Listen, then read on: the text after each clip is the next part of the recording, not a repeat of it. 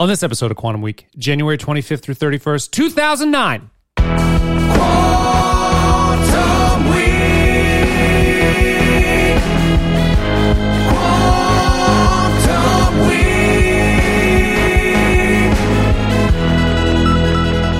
Welcome to Quantum Week. I'm Matt. I'm Chris. Quantum Week is a show in which Chris and I leap into a random week of a random year. We talk about movies and music and headlines. And we are continuing through the end of January 2009 with Gran Torino and Ordinary by Wayne Brady. Yeah. And I get my hair cut today, and I can't tell you, it's been 7 months, dude. That's really awesome. I'm really so excited to do that. Probably as excited as you were pitching your perfect game. I pitched another one too. No, you've done two? Yeah, 3 no-hitters, 2 perfect games. I'm with the Mets. I saw that you got to the Mets. My walk year, basically, I got traded halfway through that year from the Reds to the Blue Jays. Yeah. And the Reds realized they couldn't afford me. Of so course. when the season was over, the Blue Jays made me an offer. They made me like a 7-year deal at $30 million a year. Wow. I was like, let's see what's out there. I want to test free agency. Yeah. So I tested free agency. The Blue Jays were assholes and they pulled their offer. They were like being dicks about it. I was like, well, fuck you then, you know? What do you mean? We're testing free agency Yeah, here. let me see what's out there. Yeah. So they were all grumpy, you know. And the first day of free agency, I had a bunch of I had 3 offers. Like one was the Padres, I think the Astros. Those are 2 teams I was looking at. Sure. And the Yankees, who I don't want to go there. Yeah. And then I'm like, but if every day you sim, you run the risk of people pulling offers. But then you also could have new offers join the table. Sure. Yeah. But the longest offer I got was like 9 years from the Astros. Wow. I was really considering, like, I kind of like, because Astros have funny uniforms. And Yeah, those are fun. be kind of fun. And the ballpark's kind of neat too. And they were coming off a World Series. Oh, yeah. They lost. So I'm like, all right, well, maybe that's a real option there. The ballpark's a hater's ballpark, though. I don't like that. But I was like, but I was still considering it. Yeah. And I simmed one day, and the Astros did pull their offer. Padres pulled their offer, but the Mets came on board. What'd they give you? 11 years. What? Yeah.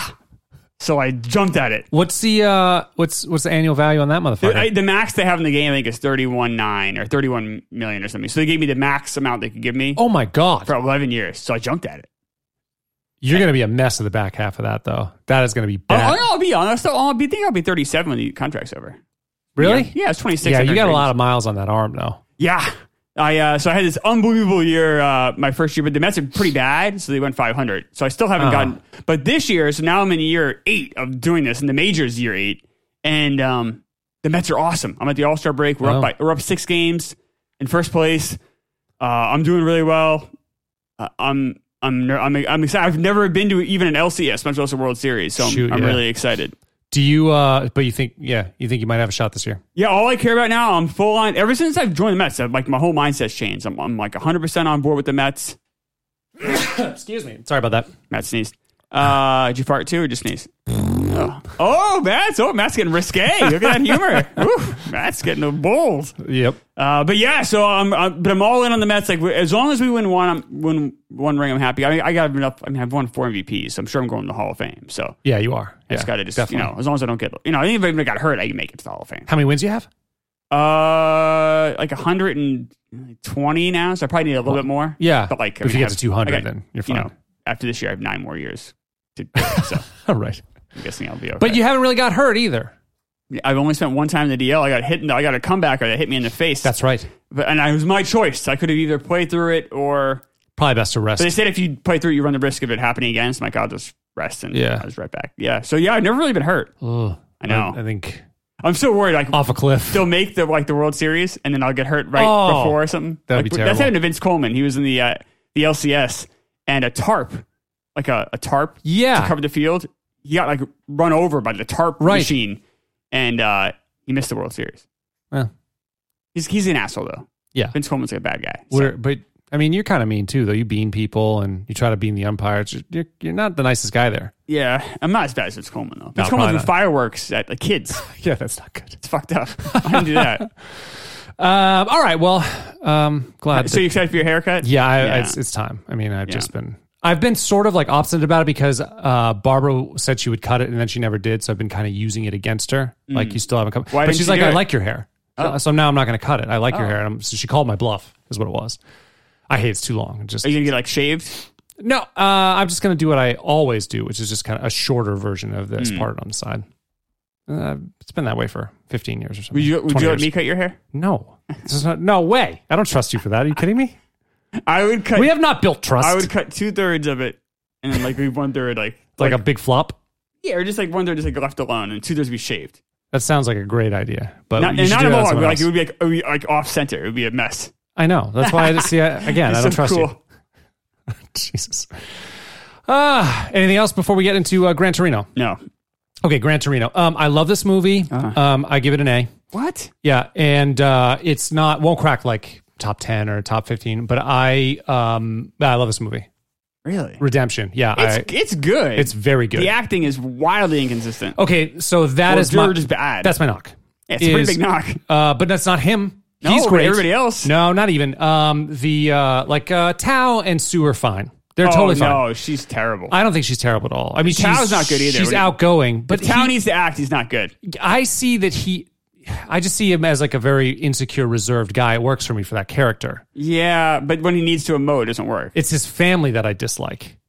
Clint Eastwood's family is the problem. Oh, they're rough too. Yeah, the son, like the two sons and daughter-in-law and the wives, and the kids are. They're awful. not good. I have no problem with the Hmong people in this film, like in the way that they're acting. I think it's some fine. are okay. Like the grandmother was funny, like and the the mom, like these. I think actually the side characters are pretty decent. It's the girl, the teenage girl, and the teenage boy. It's bad. I have no problem. It's just bad. I had no problem with either of them. I didn't think it was bad at all. Wow, she's really rough. She just seemed like a there's typical. There's a reason it didn't work again.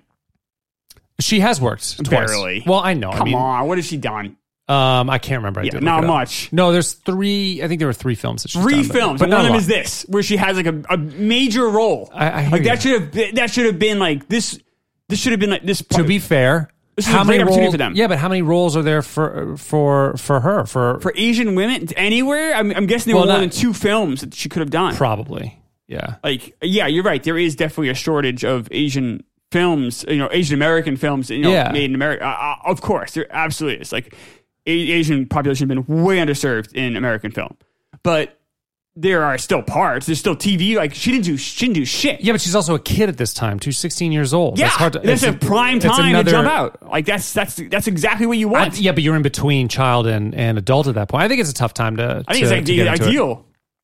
Like Jennifer Lawrence, that's how old she was when she does Winter's Bone, and then it all blows up. Yeah, it's right, but like that's the time, like that's the ideal time, especially for an actress. That's the ideal time. All right, so she wasn't amazing like Jennifer Lawrence. That's not what I'm saying. I'm just saying she was adequate for the role. I don't think she deserved the role. I think she didn't like really did. up. I think the acting is really poor. It's like really bad. Yeah, I don't think I had a problem with his family. I thought they were really bad.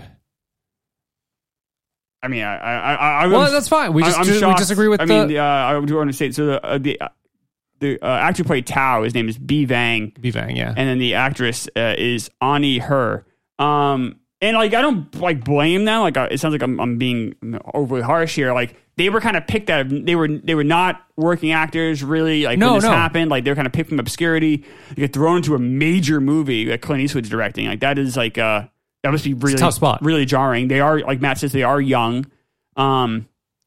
Clint's not the best at developing his actors either. He's not the best at getting most of his actors. No, this is why like I don't think he should work with inexperienced actors. Like this happened with that movie. I have not seen it, but I've only read reviews. 15-17 to Paris. Well, the issue, that did not work. But they were actually really terrible. The main actors in that, because they were the real people. It didn't work. Right. It's sort of halfway between a documentary and fiction, and it does not work.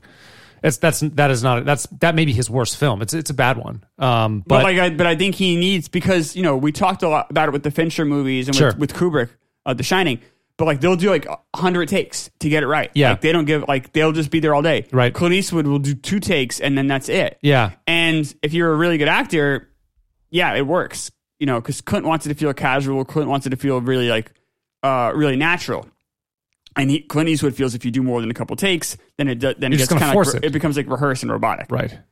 The problem though is if you're a weak actor, you need extra takes because you suck. Right. And you need takes Babe Ruth 3 at-bats home run. It takes Mark Lemke 200, and it's like, all right, well there's a lot of Mark Lemkes out there, and they need extra time, and they don't get it. So Clint Eastwood with a weak actor is bad. Yeah, it's not good. He's right. He does have a real tough time. And probably that's also due to how he was shooting Western films. He was probably expected to hit stuff pretty quickly. Yeah, some of those budgets, the spaghetti West, they made in the cheap. So I'm sure they were. Or I also just think Clint Eastwood just like likes to go have lunch. Like, you know, like he likes to just like get in and get out. He doesn't like, they shot this whole movie in 5 weeks, which is, if you don't know, like usually a movie like this would take 3 months. Yeah. So like he just busts through stuff, and it can, like $1 Million Baby, when you have Hilary Swank and Morgan Freeman, right? It can work. Yep. You know, it works really well. I think that's a great movie. Unforgiven, when you have Richard Harris and Gene Hackman, Morgan Freeman, again, like, you can do that. You can get away with that. When you have, you know, Ani Her, you can't, and it's really glaring. It's not only that, there is no, like, who else is an actor in this film? Like, they're all... John Carroll Lynch is the barber. Right. You see him in a lot of stuff. Yep. Yeah, but like you're right. There's like you're right about his family too. Like Clint Eastwood's family, like the 2 sons and the actress playing the mother-in-law. Like the other issue too is that he's shooting this all in Michigan, and like it's not Hollywood, so you're not going to have a bevy of people to just pick from. You have like, you know, it's not New York or LA. We have, you know, you call one casting and they're going to throw 100 really talented people at you. Yeah. You're in Michigan, so you're going to have like, you know, basically like people who have no experience at all or very limited experience. So you don't just like fly out. I mean, oh, I'm going to do this Clint Eastwood film, so I'll be available and I'll fly out for 2 weeks to do the film. Is that? I mean, you do see that. I mean, you see it with some movies that are shot on location, but I think Clint's all about having this natural feel in his movies, which, like I said, usually, you know, can work, but other times it doesn't. And he seemed to really he wanted like people, and I give him credit for this. He wanted Hmong people to be represented, like by actual Hmong actors. Yeah, which great, but I think that limits your pool of talented people because you just have less people to pick from, and it really makes this movie not as good. I do like this movie. I'm going to give it a B. But like this is not a great movie. Like, for you to call this great, it's insane to me. I think it's a great movie. I think the redemption arc is amazing. I think he is amazing. He's really good in this. I don't think that anybody else tells a straight story like Clint does. We talked about this with Sully. It's the same thing. It's just like you get sort of an order of events in a row. There's nothing tricky about it. I don't think anybody does that better than he does. I love his films. The redemption arc is. No one makes this film either. In 2009, this is a tough movie to make with the racism, I agree. Overt racism. Yes. And I don't even know anybody else who could play that role. You know, even if you were thinking of young actors who are 30 years younger, maybe there might be a few you could pick from that would work. Like Sam, what's his face from Three? I always forget his name. From Three Billboards. Sam Rockwell. Oh, so you mean like Sam Rockwell, like now, like today? Yeah, like maybe you could still find too young. Right. I mean, back then, I know like Robert Mitchum was like initially like a potential there. But that doesn't work. Like Burt Lancaster, like I think when like way because the script was sticking around for a while. Yeah. By the time it was made, Lancaster was long dead. So like so some of those guys like maybe James Garner was another guy thrown around because he's just like such a likable guy. You need someone who like the audience obviously has a relationship with because they're just going to hate this guy if you don't. Absolutely. And but you're right, Clint Eastwood's obviously the best choice. I mean, because he's also believable as a tough guy. Like he is, yeah. He's like when he's like snarling, get off my lawn, or he's just sitting there with like smoking a cigarette. Even though the guy's old as shit, he's still intimidating. Yeah. And it's like, all right, well, you have to, like, not many old actors can pull that off. No, you have to believe the intimidation, and you have to also, you've got to like laugh at the ridiculousness too. Like you have to find him a compelling character, even though he spouts some of the worst shit. Like just some terrible, terrible shit. Right. And this movie wouldn't be made now. Like, no. There's no way. And I also, that sucks. Like we can't even broach these topics anymore. This is like the last time period where we could, Well, honestly, even then, Eastwood produces a lot of his own films for a reason because he's like, I don't want to have the studio get involved. Right. And with this one, this was the first time he worked with Nick Shank, who they would eventually become kind of a partnership there. He also wrote The Mule, right. which kind of sucks. I like The Mule. It's not good. And he also did write the movie Clint has coming out. I mean, believe it or not, he still has movies coming out. He's 90. Wild. 91. And he's acting in it as well and directing a movie called Cry Macho. Right. And that's coming out in the fall of this year. Like this guy has major movies still it's fucking insane. It's insane. But Nick Shank, this is the first time we worked together. Eastwood gets the script, tells studio, do not change a word of it. Like, and because, scripts will go through a lot of kicking around. Sure. So Eastwood is really protective of it. And I think that created the partnership between them. I think Nick Shank was just so, was in such gratitude. Yeah. Thankful for it. Of what, Clint, looking out for his work like that. But you're right. Like, if the studio, if it wasn't Clint Eastwood, if it was just, kind of I'm trying to think like who would be a good example, like Tommy Lee Jones, just someone who doesn't have the same clout as Clint playing this role, and the studio got involved, they would have muted a lot of that racism. Oh, yeah. Yeah, I mean, it's they hard. They would have dialed it way down, and it wouldn't have been as believable. No, it was still shocking to see this time. I remember, but, I remember the first time I saw it, I was like, it was unbelievable how much was coming out of his mouth. Some of the worst the worst things you can say. We stack guys like you 5 high. I mean that type of shit. It's like, oh. Did you watch All in the Family growing up? Yeah, but it's so young that I don't really recall. It's on a lot of my house. It's a really good show. Yeah. But like, there's definitely like, if you grew up with Archie Bunker, then like this isn't as jarring. This isn't as shocking as it would be if you didn't, in a way. Yeah, I also think like it was really, even us, like there was just like no tolerance for any of this type of talk. You know what I mean? It was really bred out. Even in jest, like the race humor just didn't really. Even if it's jest, even if it's humorous, it didn't happen as much when we were kids. When we were kids, no. So yeah, All in the Family. You figure that's the 70s, right? But it was on reruns all the time, right? And like my parents like the show, and the show is the same, kind of thing. Archie almost, Norman Lear wrote it. Norman Lear is a huge liberal. But Archie gets his comeuppance every episode, pretty much. But right, the first, he definitely is like kind of a racist loudmouth, and I wouldn't say Clint Eastwood's character is a loudmouth, but it's the same kind of racism. Yeah. And you wonder how much of it was kind of kept at bay, or how much his wife might have calmed him down. And then now his wife, she's gone, and now there's no one to kind of rein this guy in. I mean, we had to assume he did something right to get, a good wife, you know what I mean? He must have done something right, so I can't imagine he would have been. Well, he has a good heart. Like we see that as the movie goes throughout. It's tough though because it's dark. I mean, he even admits to doing some terrible shit in Korea. I mean, he has that line where it says, "It's the things that I wasn't ordered to do, which haunts me the most." Right. But he doesn't give any of those in his final confession, though. He doesn't.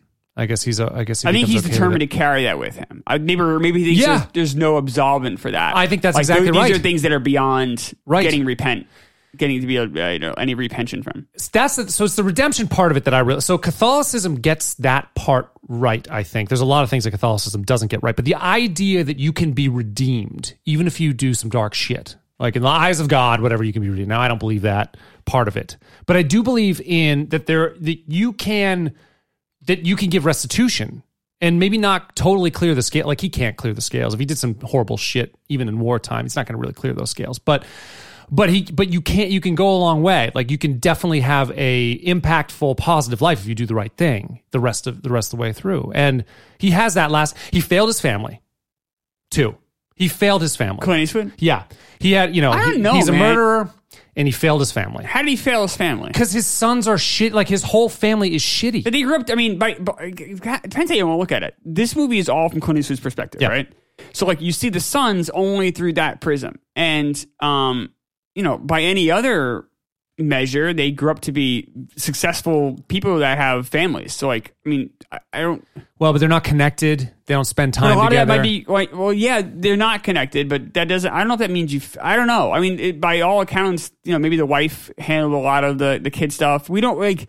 I mean, he even admits to not being there, not being there enough, kids. Right? But I think any dad, especially in that generation, would probably the same regret. Like, I think a lot of those regrets are more generational than individual. I think that's right. Yeah, I think my grandfather on my mom's side, who's not alive, I think if you asked him when he spent a lot more time with his grandkids than he did with his kids, just because he was he was living in Connecticut, working in New York or outside of Northern Mass and working in Boston, and he would have long ass hours and work all the time. So my mom and her siblings, there's 7 of them. Like I think that there's a little bit of a piece missing there because he wasn't around as much and where I didn't experience that, or my sister didn't experience that because he spent a lot more time. We even lived with him for some of that time. Right. He was probably a pretty positive. He was a pretty positive influence in both of our lives. But so yeah, I think you're right. It's generational. He worked at a Ford plant. Yeah. So he probably worked really hard, and then he'd go to the bar and hang out with his buds sometimes. Yeah. And come home, and then you come home and maybe he just had Clint Eastwood didn't seem like a guy that was like too willing to make the effort, like unless it was like thrust on him. But I wouldn't say that that's a successful parenting job, though, because you like if you look at even the next generation afterwards, like the kids are the granddaughter's like she sucks. Oh yeah, she's a terrible person. What are you gonna do with the car when you die? I'm like, fuck you. Yeah, I know, awful. You suck. But I just think like failure is harsh. I think like I just see him as, I think there's a lot of people from that generation that there's a lot of shit that went down in the war, and we're hearing Clint tell his side of, shooting that kid in the face, but we also don't know what the situation was entirely. Like, I think a lot of times it seems like some of these guys might carry more guilt about the situation than like a neutral observer would do. Like, if me or you saw that would happen there and we saw the whole picture, maybe it isn't as glaring, but for him, it's like, I committed this act. I can only see this act. Where there might have been a lot of, maybe the kid had a gun, maybe he was afraid the kid had a gun. Like, we don't know. I mean, it was so fucked up. Right. I see that, but I also see that there's also the way he feels about himself really matters. Like if he feels like he can be redeemed or not, and he acknowledges that he wasn't around for his family like he wanted to. He acknowledges that he did some fucked up shit in war, and then he's also a racist, like he's also a racist loudmouth. So, but even though all those things are true, he gives like the most heroic act he could have, which was defend the innocent. Yes. And you see, and like he can overcome if he's put in the right. It makes me wonder. I guess that neighborhood just must have been, a white Polish neighborhood his entire life, I guess. Course, and so he just never got out of that. When the auto plant shut down, a lot of them moved out. I mean, it's what happened to a lot of cities, especially Detroit. Because I would have seen, he made a pretty quick shift to really liking his neighbors, as soon as he got to know them a little bit. Well, it's a movie too. I know. But you'd think over the course of his life, maybe if he had the opportunity, he probably did have the capability of being fine with other ethnic neighbors. Yeah, maybe he's not going to make the effort though. Like unless like I said, unless it's like thrust on him. Like this was literally thrown in his lap a number of times. He almost was like forced to come to terms with them being his neighbor for good or for bad. And he but he also sees bravery from Sue and how she handles and steps up when she's got these giant kids who are, they might do something, might take her, rape her, whatever, hurt her.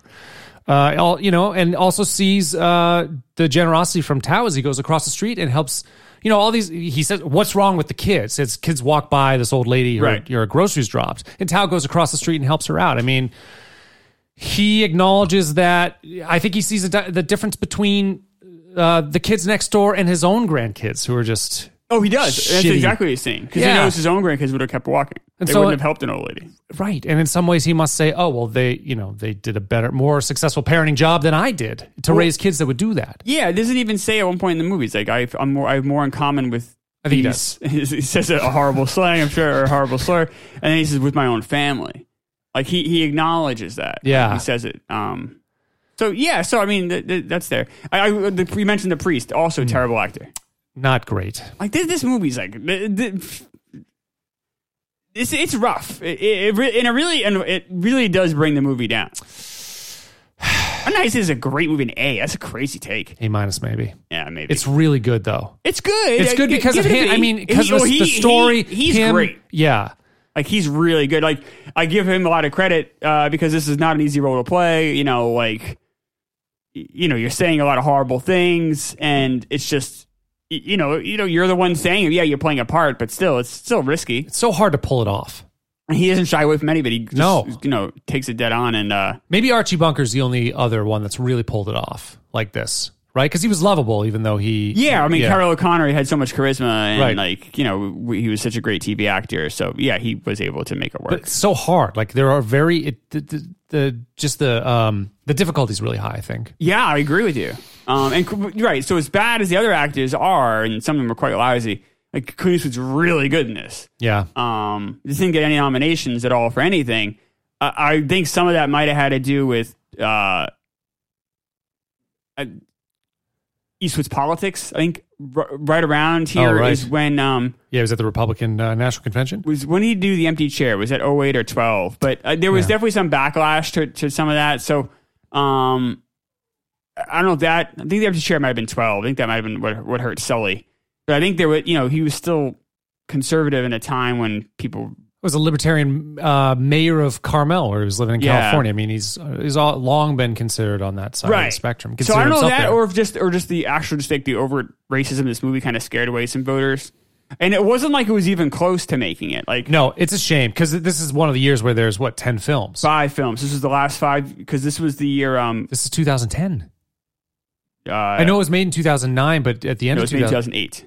I mean, sorry, it was made at the end of 2008, but I thought this was during the 2009 2009 Oscars. Is that what it is? 2009 Oscars. Well, yes, man. 2008. The movie came out in 2008. I know, but it was at the way end of. It was at December of 2008 when it came out. But so it still would be the 2009 Oscars. I thought that it didn't happen until it came out before the Oscars. Like, they'll have movies come out at the end of December to try to sneak in to grab that Oscar. Okay, good, because I'm looking at the wrong. Then I'm looking at the wrong year Oscars, and I was about to throw shit. Yeah, look at the 2009 Academy Awards, and if you look here, so.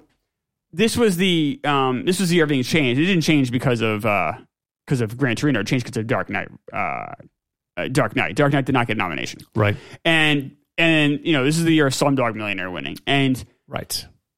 The ratings were very bad for these Oscars. And they're like, well, if Dark Knight had at least been nominated, people would have had a reason to watch. Because Joker was nominated. It was Curious Case of Benjamin Button, which made some money. Yeah. Frost Nixon, Milk, The Reader, and Slumdog Millionaire. And like a lot of those movies people just hadn't seen. Mm-mm. But something like Dark Knight. Everybody saw. Same with Gran Torino. Gran Torino made a shitload of money. I know, 200-something million? Or yeah, it made a lot of money. So another movie that... so Dark Knight would have been the 6th movie of that 5. Makes the 7th sense. movie probably would have been The Wrestler. Oh, The Wrestler was that year? Yeah. So that also did not get a... And so Clint Eastwood also had a movie Changeling. Yep. That came out the same year as well, so that was also up for Jesus. So because then he did Invictus not too long. I know he was filmed Gran Torino as he's waiting to do Invictus. He did a shit ton then. Yeah. I mean, he works. I mean, one thing is the movies are done so quick. Yeah. And because he produces it, there isn't a lot of red tape. He can kind of just get it done. But yeah, I mean, think about just how old he was making this. It's insane the amount of work he's put out there. Yeah. That's crazy. Even in his 80s. But yeah, so you had a lot of movies. So I don't know The Reader. Did you ever see that? That's the I've seen bits and pieces of it. It's with Kate Winslet. It's about a kid in a concentration camp. I watched it. I'm not in the mood for this tonight. And I hadn't gone back. And I actually haven't seen Milk either. I've never seen Milk. Yeah. I probably should see that. But I mean, those are just movies that people just like weren't. Dark Knight. That was a huge movie. Obviously Heath Ledger won that year, but people felt so. Then when that happened, that's why they went to 10 because. So he didn't get. I know he got no nominations for this, and he didn't get nominations for. He didn't get an actor nomination. He didn't get anything. That's crazy. The movie didn't get nominated for anything. Did you? I don't know if you want to look again, but do you know who won that year? Yeah, so Sean Penn won for Best Actor. Oh, for Milk, right? And Richard Jenkins for The Visitor. Richard Jenkins is a very nice actor. I've not seen The Visitor. Frank Langella for Frost Nixon. He's doing an impression though. Like it's like, all right, it's a good Nixon, and he's good in the movie. It's not that. I don't get as excited for those kind of performances. Because you have something to work with, right? Yeah. Brad Pitt for Curious Case of Benjamin Button, and he's good. He's really good. That's a really hard thing to pull off. It is, yeah. And Mickey Rourke for The Wrestler. Mickey Rourke is good, but Mickey Rourke is not. Clint Eastwood outshines Mickey Rourke. Mickey Rourke is good. Mickey Rourke's really good in The Wrestler. He is really good, but it's not a hard role. If you're it's pretty. I don't know. He's kind of. I never think I think Mickey Rourke is overrated in his second half of his career. I think I know. I just that much rating of Mickey other than The Wrestler. What is it? Well, he's just some Marvel Spider-Man stuff. Movie. I mean, I don't even was really talking about that. I mean, it's the only thing he's really done. No, but people think that he's a good actor, and I think he's a mediocre actor. And Clint Eastwood is better in Gran Torino than he is in The Wrestler. And I like The Wrestler too. I think The Wrestler's a great movie. Great Wrestler's okay. The Wrestler's good. I didn't love it. You didn't love it? No. Is it Aronofsky? Yeah. That did that? Yeah. Yeah, I didn't love it. I saw it in the theater, actually. I thought it was really good. It was okay. It was good. I was a little disappointed with it. Anyway, Clint Eastwood's better than Mickey Rourke is. It seems like I can understand if you wouldn't give him Best Director. It should have been. I feel like it should have been nominated for Best Picture, and he should have been nominated for actor. I would have liked to seen him instead of Frank Langella, Frost Nixon for sure. Sure. I'm just not a fan of the impressions. Yeah. But yeah, so it just wasn't a movie that voters were really excited about. I think partly because he also had The Changeling come out, and he's kind of battling against himself for one of those last Best Picture slots, right? And then partly because I think the racism and just the people just didn't want to deal with it. I guess not. And I think also too, the acting in this movie is so weak at times that it does weaken the movie. Yeah. There's literally no good performances in this movie except for Clint Eastwood. Now there's some performances that are okay, but there's a lot of bad and there's no other good. That makes it hard. Yeah, I think the Monk family's fine, but I just don't. I thought his family's not good, but they're not in it much. And then. Yeah, I mean, we talked about it, whatever. Yeah. I think you're right. Though. You would not see a movie like this happen anytime soon. There's no way. Yeah. No. And I think it's really hard, and I think he does a good job. I think it's touching. I'm glad this movie came out because I think there were a lot of older guys that probably fought in World War II or Korea that have this anger toward the people they fought against and the countries they fought against, really. And have anger toward their descendants even, and just can't seem to get past it, even though it's not really even logical. Yeah. Especially in the situation of the Hmong who fought on our side in Vietnam. I know. And, but he just can't see past that. He just can't. So I think, it does kind of bring these older, because I mean, film in a lot of ways is historical. It's a historical document of sorts.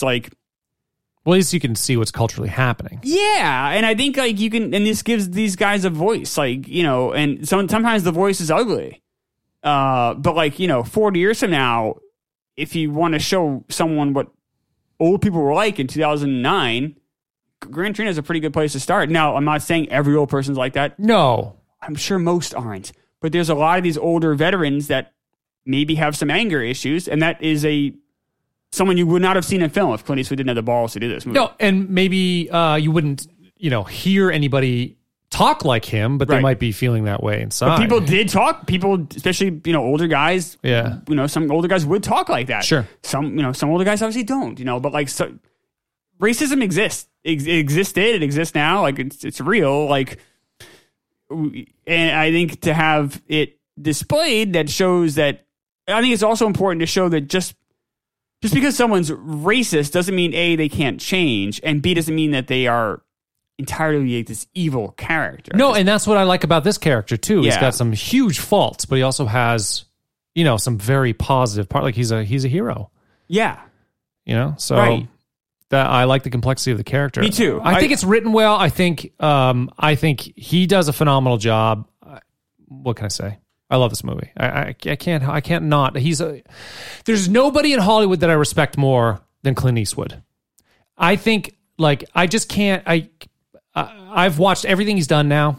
I think I've seen every movie. I went through a kick where I went through all the old Westerns all the way up through, and there's no one I respect more. He works hard. He always. I see that there's a really easy argument to make that he's kind of lazy. Just because he doesn't want to do a million takes? Because he fucking just finds he just barely found these actors. He didn't do a lot of. He thinks there it's wasn't authentic. A big process. There wasn't he just kind of gets the movie. Well, he did a casting call. I said we need Hmong actors in the Detroit area. We're doing this film, and so there was a casting call, and there were a bunch of people, and he chose some.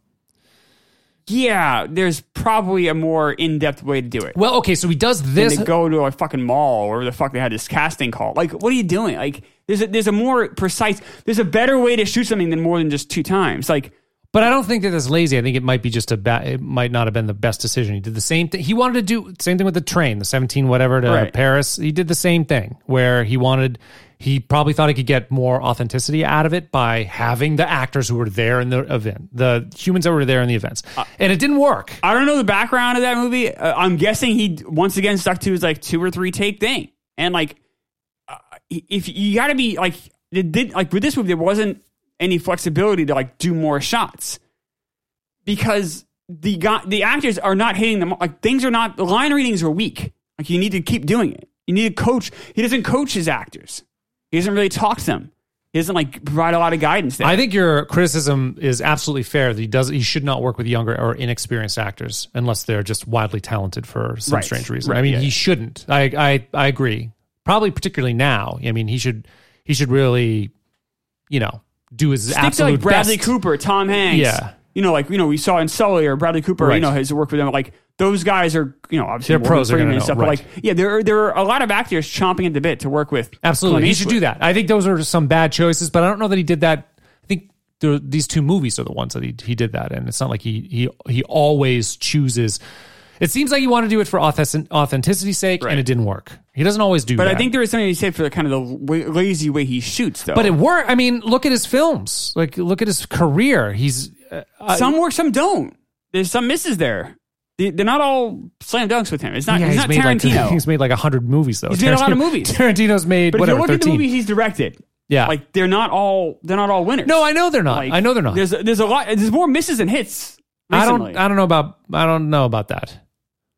Let's walk through. Because right now you got $1 Million Baby, then you have this. You have Gran Torino. Wait. You're missing a bunch. Changeling. This Invictus is the four movies in a row. All right, so we start with 2006. He does Flags of Our Fathers and Letters from Iwo Jima. I've only seen Flags, and that was not a good movie. I didn't see Flags. The other one's Iwo okay. Jima is supposedly the better movie. Yeah. In 2008, he does Changeling and Gran Torino. Gran Torino is a good movie. It is a good movie, and I didn't love Changeling. Did you see it? I have not seen Changeling. I didn't love it. 2009, he does Invictus, which I have not seen. It's good. 2010, he does Hereafter, which is not good. Hereafter is not good. 2011, I have not seen it. Got really bad reviews, though. J. Edgar. I haven't seen it. It's with DiCaprio. 2012, he's acting in Trouble with the Curve, which is a horrible movie. I saw it. It's not great. Absolutely terrible. 2014, he does Jersey Boys, which I have not. He directed that. I have not seen that. Okay, so I haven't seen all his films. Looks like there's 3 or 4. And American Sniper, which I have not seen, but I heard is excellent. Very good. 2016 does Sully, which we both liked a lot. Very good. 2018 does 1517 to Paris, which got savaged. And then he does The Mule, which was not good. It was not a good movie. That was pretty good. It was not a good. It was okay at best. 2019 is Richard Jewell, which got really conflicting reviews. Haven't seen it yet either. So there's a lot of have you seen that? You missed. I've not. Seen I guess the last like 4 or 5 of them, or some of the 4 or 5 of these. Like the last decade hasn't been great. Yeah. And he's also, 80-year-old man. I get it. Yeah. But there's only so much Clint Eastwood halo. I mean, and don't get me wrong. I think the guy is incredibly talented. He's great. He might be the most. If you had to pick, I love De Niro. I obviously love Tarantino, but if you they don't act, well-rounded, who can act and direct at a high level that is, no one can match him, right? No one can. So I mean, he's in rare air. Yeah. But to just blindly say Clayton movies are good. That's not what I'm saying. But but there's also a run before then that you missed too. Like we didn't look at $1 Million Baby. We didn't look at. We didn't.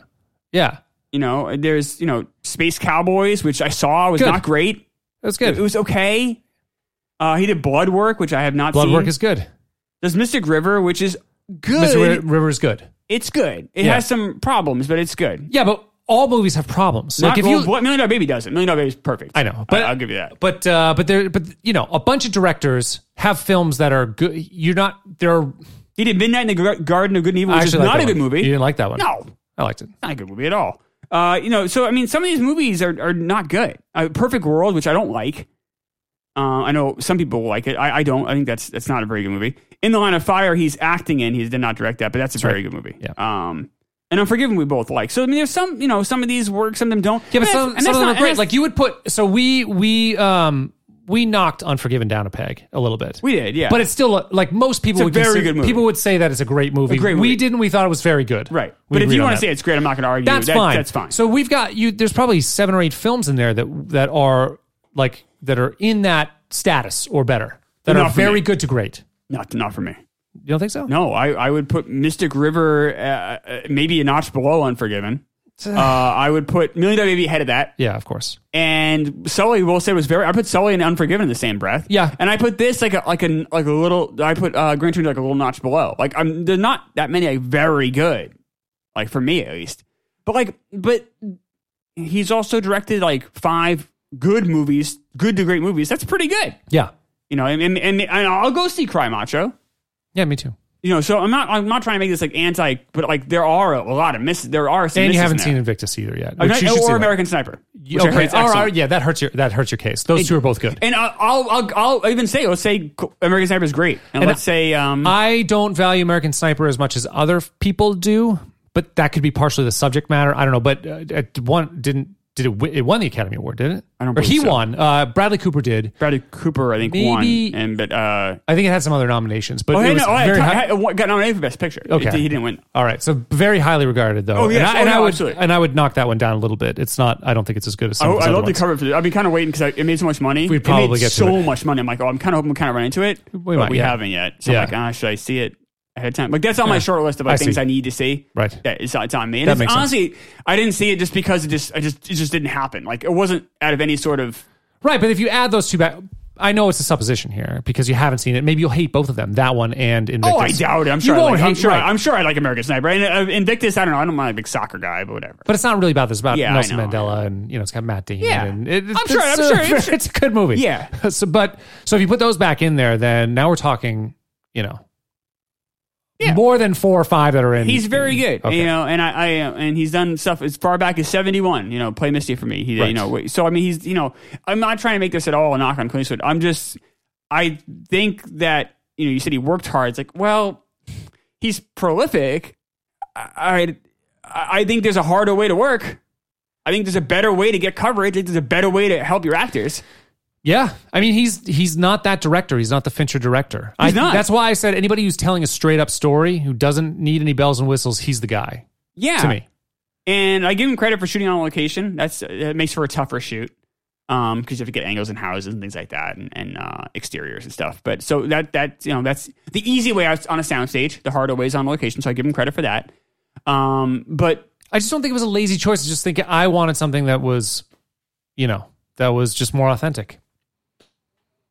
I just think you can do. I think honestly, the acting was so weak it made it so it just kept taking out of the movie because you just get these like really like bad line readings. There's really strange way to emote, and it's like I just don't buy this. Oh, that's right, I'm watching a movie. I just kept having that emotion happen a lot. But every scene Clint Eastwood is in, especially even by himself or when he's with that dog, like I was like completely sucked in. Yeah, I'm going to recommend this movie. It's a good movie. Well, you have to recommend the movie. Yeah, it's a good movie. Right. Like, but you're going to give it a B? I'm going to stick with my B. Yeah. Yeah. But it's a good movie. It's a solid B. If you've never seen it, definitely check it out. I would definitely if you had, if you want to show younger people what kind of things were like, with older people, how some old people react to things, this is a great movie to throw on. But not only that, if you want to see a depth of character, like if you want to see someone who is not just a hero, but who has like a lot of images and some real flaws. Yeah. But see that there's a redemption arc for them and you can get past it. Like I highly recommend this movie. I think it's extremely hard to do this. I don't know of anybody else who could really play this part who is his age and then even, like I said, 30 years younger. Yeah. If it weren't a war hero, that type of situation, I don't know many actors in general who could have made this work, who you could still root for and like after all that bullshit. Very rare. It's not much. Like De Niro probably could do it. Yeah, he could handle it. But he's old enough. He could have. I mean, yeah, De Niro now maybe. Yeah, it's a short list. Yeah, it really is. Do I believe De Niro fought in Korea? No, because he's too young. Yeah, so it has to be like I guess it would have to then be a Vietnam. But we're also whatever 12 years later than we were when this came out. But no, I mean Eastwood's incredible, and I do give him credit for still making movies in his 90s. He could have I said he could work harder, but it's much easier. He also could just sit on his ass all day. He's 90. Could. I mean, he obviously likes what he's doing. Hackman and Sean Connery and a lot of these Nicholson, a lot of these guys retired, which they should when they're in their 80s. Like they're like, we're done. Like no, of course I'm 41. I want to retire now. Like I get it. But so I give Eastwood credit for going out there and still making movies. Yeah. All right. Anything else on Gran Torino? That's it.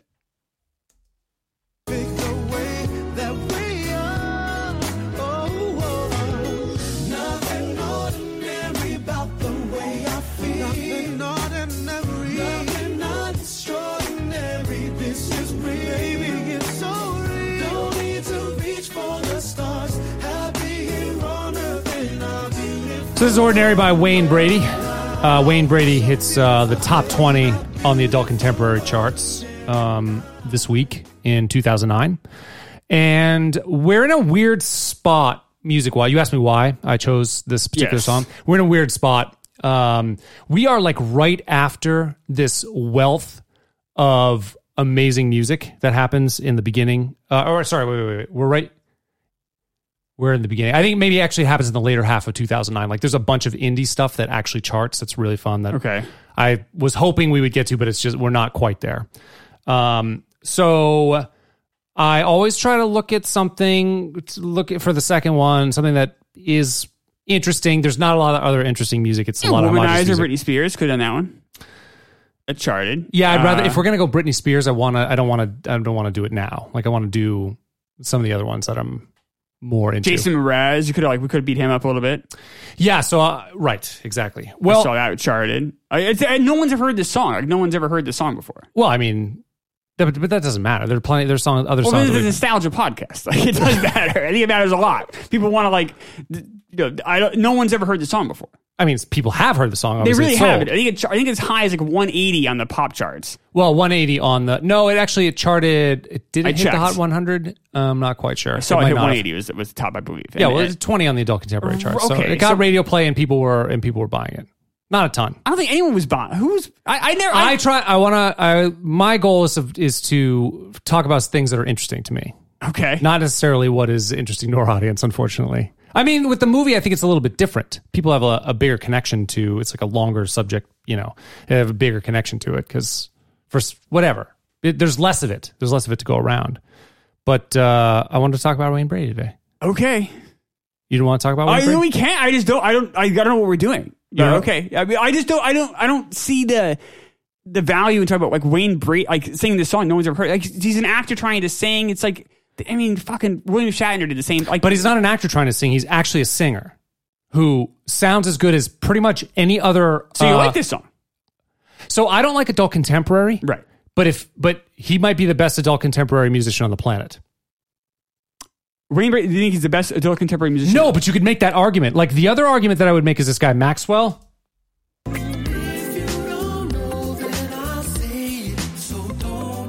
Widely acclaimed in R&B and adult contemporary music. Okay. And there's no difference. But when I hear Wayne Brady sing, like when I listen to the album, I was like, this is just like a bad, like Stevie Wonder impression. But not. You mentioned Jason Mraz, right? Yeah. This is Jason Mraz, who's a goof.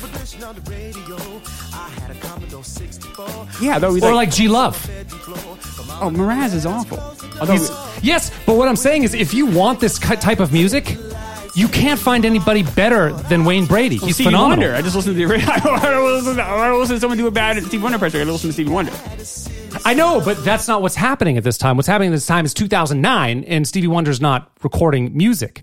What's happening in the adult contemporary world is people like Wayne Brady, and he's better than most of them. I don't know if people liked him. No one bought this album. No one, like, he didn't have a career. The next album was singing children's songs. This is my question. Well, no, he didn't. No, he has two albums. Some of them, right. He has some Disney. Right. He does work with Disney. That's what we're doing here. He does work with all sorts of different people. Yeah, he's a great guy. It's not. Why does Wayne Brady not work? Why does it not work with Wayne Brady? Well, a lot of reasons. Yes, but he's one of the most talented humans on the planet. I disagree wholeheartedly on that. He's doing exactly. That's why I wanted to ask you. He's doing lazy improv. He does short form improv, which is the easy improv. That's like the cheap, easy, like doing games, like being able to me and you can have a conversation. I'm going to start each sentence with the letter of an alphabet. So I'll say, we'll start with B, believe it or not, and then you start a sentence with believe C. What? Oh, C. And I go D, and then you go E, and then that stuff is really easy to train someone to do. It's just like parlor tricks. Okay, but at the same time, I think that Whose Line Is It Anyway was actually really good for improv because it just exposed the wider world to this art form. That's the debate. I disagree. No, I know, and you're an artist in that, and that's your realm. Second City was John Belushi and Bill Murray and Chris Farley were doing improv long before Whose Line Is It Anyway. I know that hacky job at it, and it makes improv a joke. Then, so do you think that the British version of Whose Line is also a joke? Yeah, it's shitty. It's lazy. anyone who's like short form, like it's cheap improv. It's hacky. But you were doing short form improv. Short form improv here too, right? Did you also think that was hacky? Yeah, when I learned when I first came here, I did improv, and let me rephrase that. When I first started doing improv, I didn't know anything. It was around 2010. I didn't know, and so what the group that I was training with did was they did some short form, but they also do some long form as well. They do both. Yep. Most do one or the other. Yeah. That group in particular does both. And then I went to, and I'm like reading up. I'm like, oh no, everyone like IB, Improv Boston, sure. And then, obviously UCB and stuff, they all only do long form. And you're like, oh, right, there's a whole different world here. The short form sucks. So, I mean, Wayne Brady knows long form exists. He still chooses to do short form. Right. Wayne Brady chooses to do covers of Stevie Wonder songs. And like, it's always like the easy way out. He plays Billy Flynn in Chicago. It's like the most like hacky, like by the book thing you can do. He does a daytime talk show. It's just like, all right. But he's also won 5 Emmys and been nominated for a shit ton of them. Great. So is Ellen DeGeneres. She's won way more than that for her shitty show. It's those daytime talk shows are awful. Yeah, some of it was for Whose Line Is It Anyway, which we already know your opinion on it anyway. But yeah, so he was nominated for the talk show. He was nominated for the game show too. Didn't he do it? He did the game show. I'm sure he did. And then for Whose Line. But it was rare. I mean, the award that he won it for, it wasn't given to anybody. The only person that people only won it if they were doing a comedy special on TV. So he was sort of an outlier there, even when he won, I think 3 for Whose Line Is It Anyway. Emmys are not a great indicator of, but he's also been nominated for a Grammy too. And we've also talked about how the Grammys are not a very good indicator. I know, but at some point, like these things stack up and you're like, wow, this guy's got an amazing voice. He's actually very charismatic, is a good actor. He's always fake. There's not charisma to me. He's never authentic. He's always phony. I don't believe anything he says. I don't believe that's how when he's on Whose Line Is It Anyway, where you see him do his daytime talk show, that's not a real person. That's not really who he is. Like, he's never really angry. He's never really like, he always seems like he's acting. He never feels real. Yeah. So that's what it is. You think he's fake. He's disingenuous. He's got like a fake good guy attitude almost. I mean, I'm sure maybe he is happy some of the time. Maybe he's happy most of the time. Maybe that's how he is. But like, I don't buy him. Like, I don't buy what he's selling. I also think he does like the easy entertainment. Adult contemporary music, daytime talk show, short form improv, like the easiest things in entertainment, Chicago, like the easiest thing in entertainment is like what he gravitates to. Yeah. So the other thing though is I understand that. And that's why I think that he also has not gotten further in his career, is because maybe there's an authenticity issue. Like we're not getting like a depth of character from him. But he's also never been in the news in a negative way. Like that shit comes out. Like if you're actually, maybe just really is a nice guy, and he's like, he's just a no like one's a kind, happy nice all guy. the time. Sometimes I come to the show and I'm in a bad mood. If I'm in a bad mood, now obviously a lot of those people are hearing us and watching him on his shows. He's obviously much more successful and popular and famous than we'll ever be. But I mean, and obviously TV, you have network, and you have, I know Whose Line Is It Anyway also is like heavily edited. It's so fucking corny, but whatever. So yeah, sure. But a daytime talk show, if you're doing it every day, there's gonna be some days where you're gonna be a little bit, But think about who's watching those talk shows. They're not people who they don't want. Yeah, they don't want like. They don't something. want they don't want. So like, so maybe he's just more appropriate for that type of entertainment, and so maybe it's just that you don't value that type of entertainment, which I understand. What is that, like, just being fake? Just like pretending you're happy all the time? No, but people like, so I knock adult contemporary music. I'm harsh about that because I think it's a catch-all bullshit thing. But I can recognize too when someone has talent and can do stuff. Same thing with what's her face, Mariah Carey. It's like she has an instrument, and Mariah Carey has an amazing voice. The music, her music choices are shitty. Yes, but I don't know. But I'm wondering why it's like he's done a shit ton of stuff. He's done not just Chicago. He's done other Broadway stuff. He's done a lot of TV. He's guested and he's been in some movies. He's got 2 albums. He's been nominated for a Grammy, a bunch of Emmys, all that shit. Like he's like a really talented guy. So what's wrong? Is it just he's fake? He also doesn't do. He does like he's always in the shallow water of entertainment. Like I mentioned, all those things. Like he never does the harder thing. He never does the the more artistic thing. He does the easy, like, short form improv is really the crutch of people who can't do improv or people who are just like lazy. Yeah. It's much harder to do a long form scene. It's much harder to train that way. It takes much more time. It's much more involved. Do you think he doesn't have the talent to do long form improv? I'm sure he could do long form. Now, the other thing with long form though is like it's much harder to sell and like package. Yeah. Like you kind of have to be there. It's no one ever gets rich doing improv besides I guess the Who's the Line guy. So I guess I give him credit for somehow making money off of it. But it's a stepping stone typically, like people to do like SNL or people to kind of build those tools to do comedy or write. To write. A lot of people who write your favorite sitcoms all started at UCB or Groundlings or Second City. So like there's a lot of that, but there also is a real integrity to it. It's a much more. It's a much more thoughtful process. And then short form is just like these quick games. You get cheap laughs, and people never like a really good long form scene will make you think, just like any good movie, make you think long after you left the theater. But like no one's ever going to think twice about like someone singing a funny version of like Happy Birthday or someone who used a shark prop in a funny way, like in a goofy way. Like that's just stupid. Yeah, and it attacks anyone's intelligence. It's like a one step above like America's Funniest Home Videos. He could host that or something. Just do some stupid shit. That's what he does. He does stupid, lazy, horse shit entertainment, and he sucks. And like no one likes him. Yeah, I mean, what do you mean by no one likes him? Like no one in the industry likes him? Or do you mean that? No. I guess I mean like the audiences. Like people like, I shouldn't say it. No one loves him, I guess I should say. People like him, like, oh, Wayne Brady, he's funny. I saw him on a show once. But like, it's like, that's like some like housewife in Iowa will say that. Like no one who actually like cares about what they're sitting down and watching chooses to watch Wayne Brady. Wayne Brady's like something like a quick snack. Sell for? Yeah. It's like, that bowl of, candy is in front of me, I'll eat it. But you're not really even thinking about your eating. You're just kind of eating it. You're not like going to bake a big Wayne Brady dinner. It's just not enough for me because it can't just be choices because I don't get it, though. He's like kinesthetically very gifted. The man can move. The man has an amazing voice. He has an excellent voice.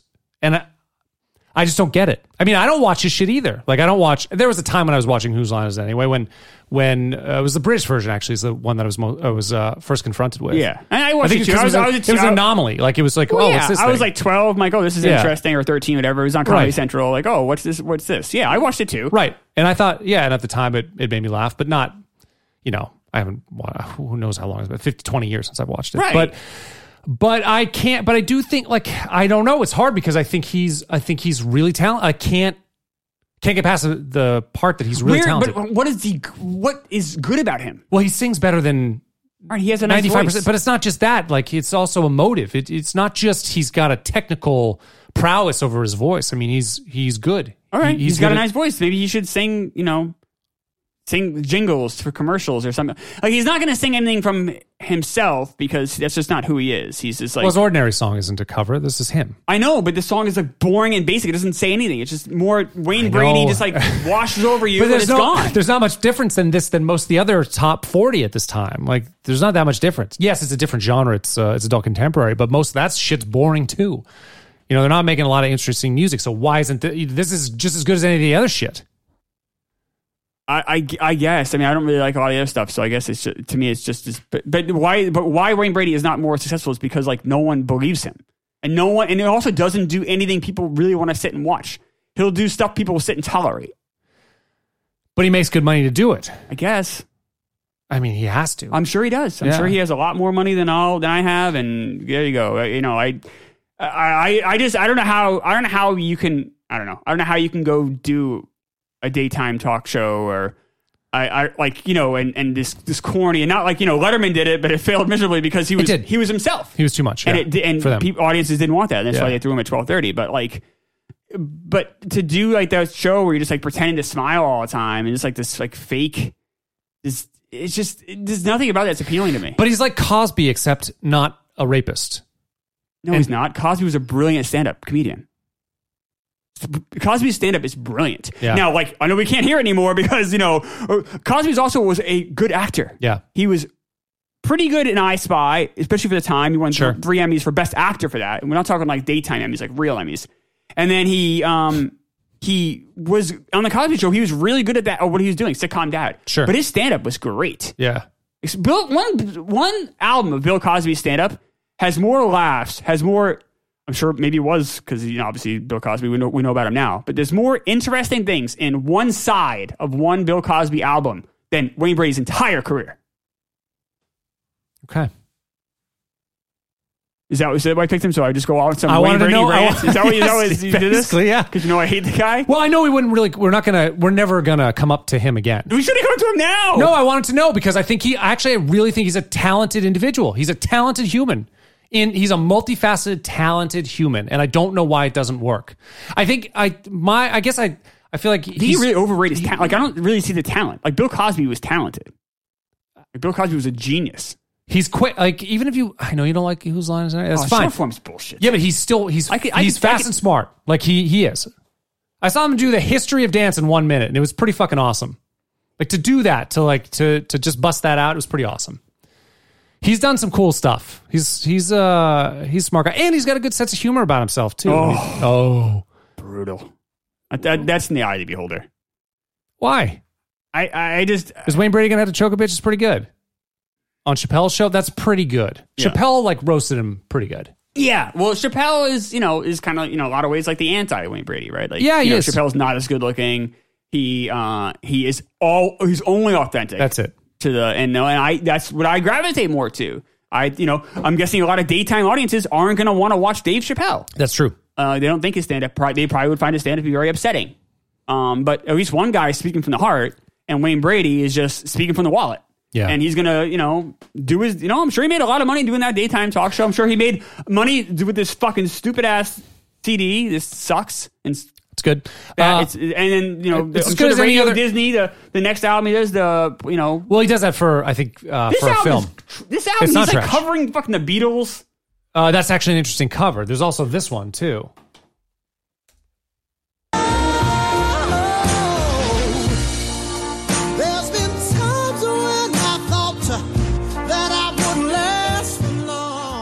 Sam Cooke, of course. Change is going to come. The original version's great. So is this. He sells that. He totally sells that. Yeah, he does a good job. I'm not buying it. It doesn't sell it to me. Yeah, well, I wonder how much of that is just you don't like him. If you didn't know, I don't believe him. I think if I just Pepsi challenged that and played that out of nowhere, and you heard it, you probably have a warmer feelings than because it's Wayne Brady. I think you got a thing against him. I'm sure. I'm sure I would have warmer feelings because I know that one guy sells out, and I really do question how talented he is. Yeah, he's got a nice voice. Great. A lot of people do. A lot of people have a better voice than Wayne Brady that can't get record contracts, but he gets them because he does shitty daytime TV. Well, I don't know if that's quite fair either. I don't think you can just peg him as someone who is just selling out because I think he would have made more money. He would have done, kids movies and shit. He hasn't really done that. So is it just he's not getting more selling out than doing a daytime talk show, going and doing another, playing Billy Flynn, like every, D-list actor has to do in New York, in Chicago, to, the Whose Line stuff, whatever. That was how he got it, kind of. The Whose Line stuff, I don't like it. It's short form. It's stupid. But, I mean, that's how he got famous. Yeah. So I'm not going to besmirch someone too much for how he became famous. It's what you do after you're famous. It's like, all right, well, this is what you choose to do? Well, from Whose Line didn't make that much, I'm sure. No, I'm sure he did. Underground, right? And then and I'm sure he probably made more off the daytime talk. That's probably where he made a show. And if you're probably asking, if he's probably asking himself, I'm 30-something years old, what's my, I'm not going to become a movie star at this point. Right. I'm probably too old, so what the fuck am I going to do in order to make sure that my kids are fine? That I can make. Yeah, and he does that, but it doesn't mean I have to, like it. I get that, but I also don't think that I think if he wanted to totally sell out, he would have done different stuff. Like how many commercials did we see him? Could have made an interesting daytime talk show. I watched a couple episodes of that mockingly, and I'm like, this is trash. Yeah, I didn't see any of it. Like he could have done. Yes. You become famous. You're right. Is he become a movie star? Probably he's a movie star. Probably not. A, it's just that's a lottery ticket anyway. And B, yeah, he'd probably be like, at best, like someone's like best friend or something like that. Like that kind of like we talk about Carrie Fisher, like those kind of roles later in her career. Yeah, you're right. That's probably, but you also have some power. You could do something creative, like you make a creative sitcom. Yeah, you can go make something that's fucking hack, or you can do something. Look at like a show like Community. Like that's a half-hour show. I know that's like wildly creative, but like that's an interesting idea Dan Harmon had. Like. what, you can do it interesting. You don't need to just do. I don't think he's. You know what it is? Maybe Wayne Brady is talented, but he's not creative. Could be. That could be it.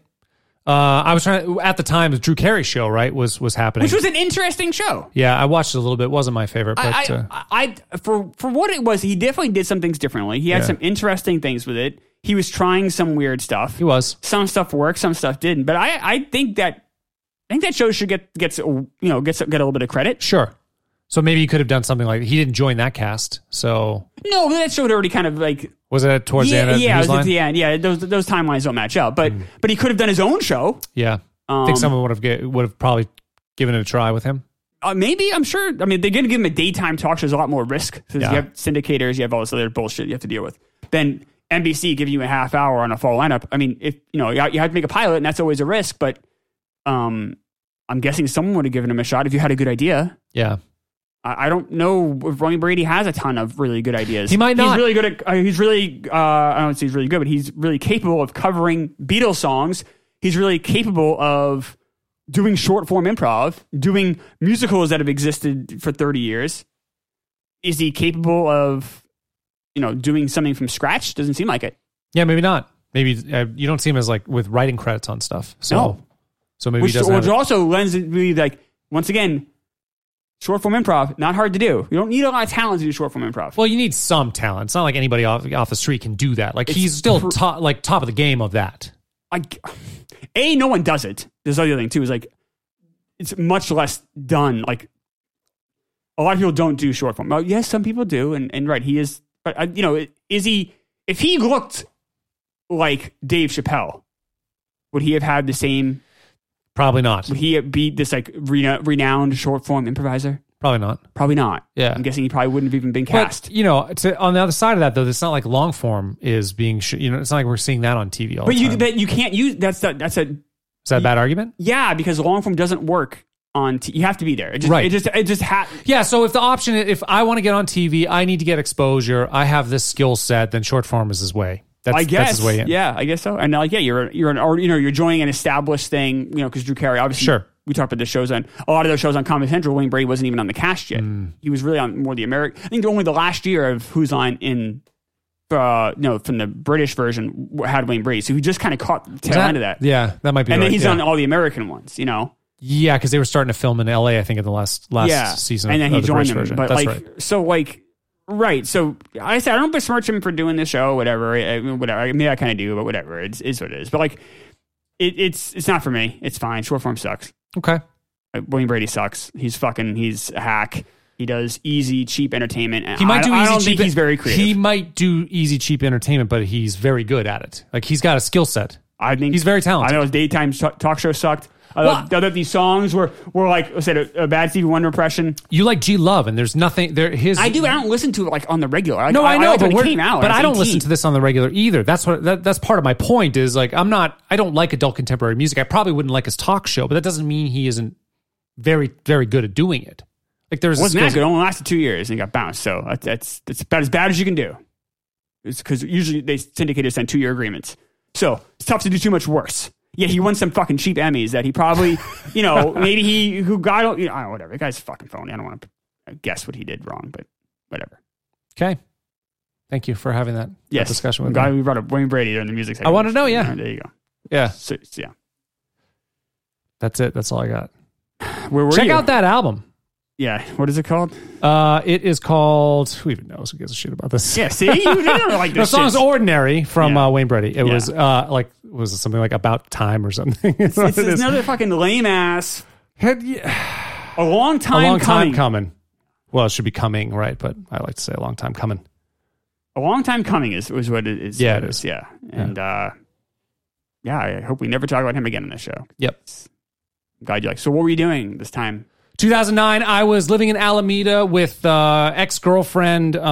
We were not doing so well, and we were towards our way out the door, unfortunately. Right. But I don't really have too much to say about that time because it's like directly after this that shit happens and directly before this that shit happens. But living in my bungalow in Alameda, Alameda is I think we've mentioned it before, but it's like 50,000 people on this island in the Bay, and we lived in this. It was this very weird, non-insulated house behind another house And we were there for like a year and a half before everything disintegrated, and she took the dog and I took the cat, and we moved on.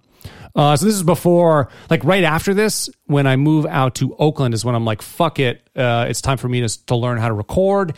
And then I record my album when I'm in California. And then, right before this is when I moved to California, get a job as at the ophthalmologist office. So we're like right in this little inflection point between me arriving and then me going my own separate way and do my own thing. Although I did actually, something that is interesting is I was doing, so I was doing open mics at this place called the Hotel Utah, and which it's such a, I don't think they do it anymore. The place closed down, I think a couple years after I left, but it was one of the most, it was a super popular. Every Monday night they would have an open mic, super popular. There'd be hundreds of people doing it, and it would go from like 7:30 at night until 4 a.m. And sometimes people wouldn't stay that long. But then so sometimes they wouldn't. Yeah, well, I mean, sometimes it would. You'd sign up and you would be like, "There's no way I'm number 450 or I'm number 202nd. I'm not fucking staying for this." Yeah. But I would stick around for a while because you got used to the host JJ. He would see you, and then you would feature. So like you keep coming, and then you get like a half-hour spot in there. But I met it was so transient. I met some people that kind of became my friends a little bit while I was out there. Never really grew too many roots, but I was doing that on a weekly basis. So Hotel Utah, living in Alameda, playing some softball, and getting ready for my world to fucking flip upside down. That's what I was doing. All right, that's good. Met Klaus Fluoride too, actually, at this time. Klaus Fluoride, bass player for the Dead Kennedys. He was out there, and his girlfriend is a photographer, or was a photographer. I don't think they're still together. Super nice woman, and we became friends. And so Klaus Fluoride became a little bit of friends, and he would come over, and we had dinner at my place a couple times. But there also, maybe I told you, the guy from the Four Non Blondes was playing out there. It was this weird like mix of people at the Hotel Utah. People who were like native to San Francisco, but maybe had gone off and done other things. Dead Kennedys still would tour from time to time. I don't know what they're doing now, if they're still playing. But at the time, I mean, he was in his 60s at that time. So Jesus, wow, he's in his 70s now. But yeah, he was an interesting dude. But Hotel Utah, getting ready for shit to change. There you go. Yeah. That all you got here for this week? Yeah. So we're back next week. If you want to be, yeah. Yeah. I'm not talking about Wayne Brady. You're done. You got through it. Guy puts me in a bad mood. Yeah, I could tell. I don't like him. Back next week, we have, you're great. Blade Runner. Why are you so bitchy? But you can't go in with such a bad attitude about Blade Runner. I'm going to give it a fair shake when I watch it. Last time I saw fucking Harrison Ford, Ridley Scott. We'll talk about it. So we have that, and then we have 82. So we've got what's the other one? I know the Patreon show we're doing The Thing, and Ebony and Ivory together in perfect harmony. Yes, and we have Toto for the Blade Runner show. Rosanna, of course, on the Blade Runner show. So all timer show. It's a big one. A big one for Matt. Big one for Matt. Yeah, I guess I had my The Shining show. You had your Shining moment. Yes. And then you get Blade Runner, I guess, in the back end there. So, yep. You can't go in being bitchy. I'm not. I haven't. In fairness, I haven't seen it in Christ. I've seen it forever. Maybe a decade now. I think it's on HBO Max, but it's it's like the extended cut. I have the Blu-ray actually. Oh, you do? Yeah. I might just watch the extended cut just because it's there.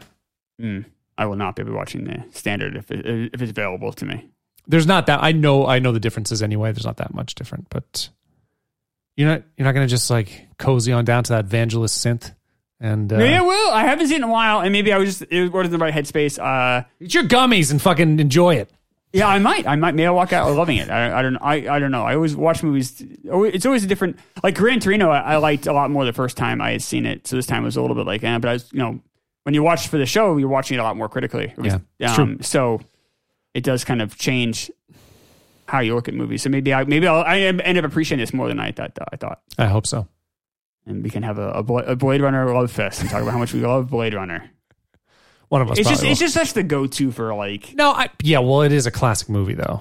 I know. I mean, there's only so many of them. There aren't a lot that really established that movie. There weren't. We'll talk about it on Blade Runner, but on the Blade Runner episode. But there's not a lot.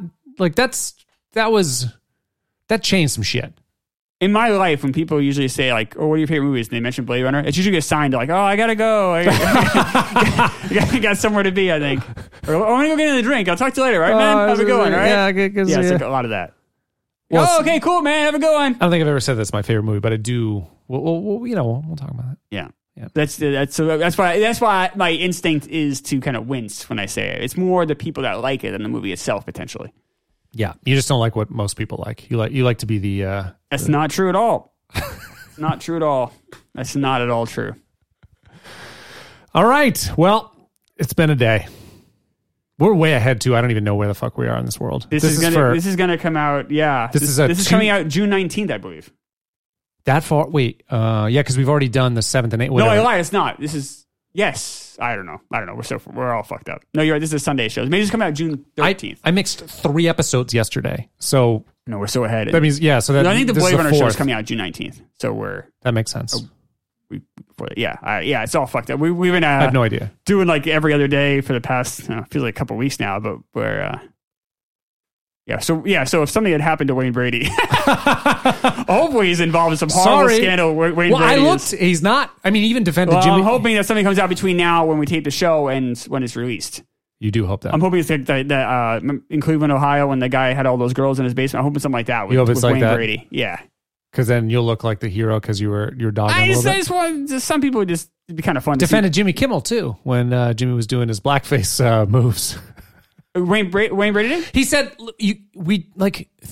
culture changes. Oh, I agree with that. I mean, culture changes. Like, people make mistakes. It's so politicized. People are like, the Republicans don't like Jimmy Kimmel, so they're going to go after him for every little thing. Yeah, it's like, you have to have some sort of like... Seriously. And I'm not, I think he dressed up as Charles Barkley is what it was. Or Carl Malone. Because he does that Charles. great Carl Malone impression. And, right, he had done it on The Man Show. Right. Oh, I've seen that clip. I mean, Jimmy Fallon's done it too. Like, yeah. Like... Not great, but it was also 20 years ago. Things were different. Exactly. Right. I think to relitigate some of the past. Wayne Brady, friend of the show. Wayne Brady, not a friend of the show. Gonna put that down right now. Nope. Gonna write that. No, in. I agree. I do agree that with what he's saying there, but he's not a friend of the show. We'll find out. Oh, he might be involved in a huge scandal by the time people hear this. It's doubtful. He's lived a pretty clean life. I checked. I was trying to see. I'm like, is this guy Cosby? The Wayne Brady of this world? The Wayne Brady of this world. You got a good voice. Yeah, certainly very creative though. You are more creative, yes. Certainly very creative. But you are, I think of. No, I say how I am. If your knock on him is he's not authentic. I'm always earnest. That's the problem. I'm too earnest. Yeah, that's my problem. I guess. Yeah, that's true. So no, I'm not. Of course, you are someone I could see hosting a daytime talk show. That is a bit. I would do it. It'd be fun. Exactly. You wanted to do a nighttime talk show. You remember? I love to do a nighttime talk show. You remember we were talking about doing that. Let's do it. I'm game. You don't want to do it anymore. I don't know. It's a lot of work. It is a lot of work. I know. I would love to do that. We got to do a live show too. What's up with that? We do. I was thinking the fall. Your docket. All right. I have some Newmarket Mill Space is someplace I'm thinking. We could. That's a big space, as you know. Yep. But it has a bar. Yeah. It's easy. The acoustics are pretty lousy. They're pretty lousy, but it's loud in there. But that's okay. You would need a lot of sound enforcement. You can get the space, very reasonable cost. It's easy for people to come. I think there's parking back there, or across the street. There is. There's parking just all over the street, and then across. But that parking lot with. I'd rather do it in Portsmouth at the place there. Yeah, they're going. A bunch of theaters are going through some management changes. So really? Some contacts I had have left. Other contacts I have, I think right now the issue with theaters too is they're just trying to figure shit out. Yeah. So I think there's so much uncertainty. So like something like Mill Space where you have like kind of an open area that's going to be a lot less hurdles to jump. I see that. I just like the space better. Yeah, to do in a theater would be more fun. I think. Yeah. Appealing. Yeah. Plus we could do it in a shit. Like it would be easy to do it would look right with if we do some video components and shit like that. A weekend would be much easier at a Mill Space. You're not going to get a weekend at a theater because they're going to have their shows. Too. Yeah. So if we want to have like a Saturday night show, the Mill Space is a very real possibility where the theaters in Portsmouth are not.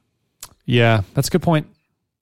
But I mean that's kind of what I just thought for the first one, it could be, there's also places people go out to eat beforehand, so there's a lot of like, downtown Newmarket, there's a lot of options for people, I feel, that are, I think it's just, it'd be potentially a good spot, but I was thinking the fall. All right. We might be too controversial for that space though. I don't think so. You don't think so? No. Okay. We'll see. Really? Yeah. I know the place. I know the people there. Making friends. Yeah. Well, maybe we'll do our best. I think we'd be okay. Okay. Gonna find out. I was thinking the fall. I was thinking maybe October. Early October was kind of like what I was thinking. Late September, early October. What do you think about that? I think as soon as we can, it would be good. I just think summer's tough for me. I have a lot of stuff going on. You are away a lot of the summer. Like, my July is pretty open, but you're going away in July. Plus, July is pretty short notice. Yeah. Plus all the pandemic stuff. I think by the fall, it'll be ironed out too. And then, August, I'm away almost every weekend. Like if Kirk Minahan show does another trip to Saco, I think I'm gonna miss it unless it's like the perfect weekend because I'm like away every weekend. And then September is tough maybe because people kind of get back to routine of things. Maybe early October, people are looking for something to do. Right. And then it's not too cold. Right. And like there's the worst trips in coming up to New Hampshire in October because of foliage and everything. That's right. So people might. Yeah. But I mean, I think that's an option. But yeah, I guess if you're a Patreon person, you're hearing this. What do you guys think? Early October, would a live show interest you? Would that be fun? Well, people have been asking for it. Yeah. I think they would come. I think we get some people. Yeah, I think so. Yeah. All right, October. Anything else before we wrap it up? That should do it. All right, see you.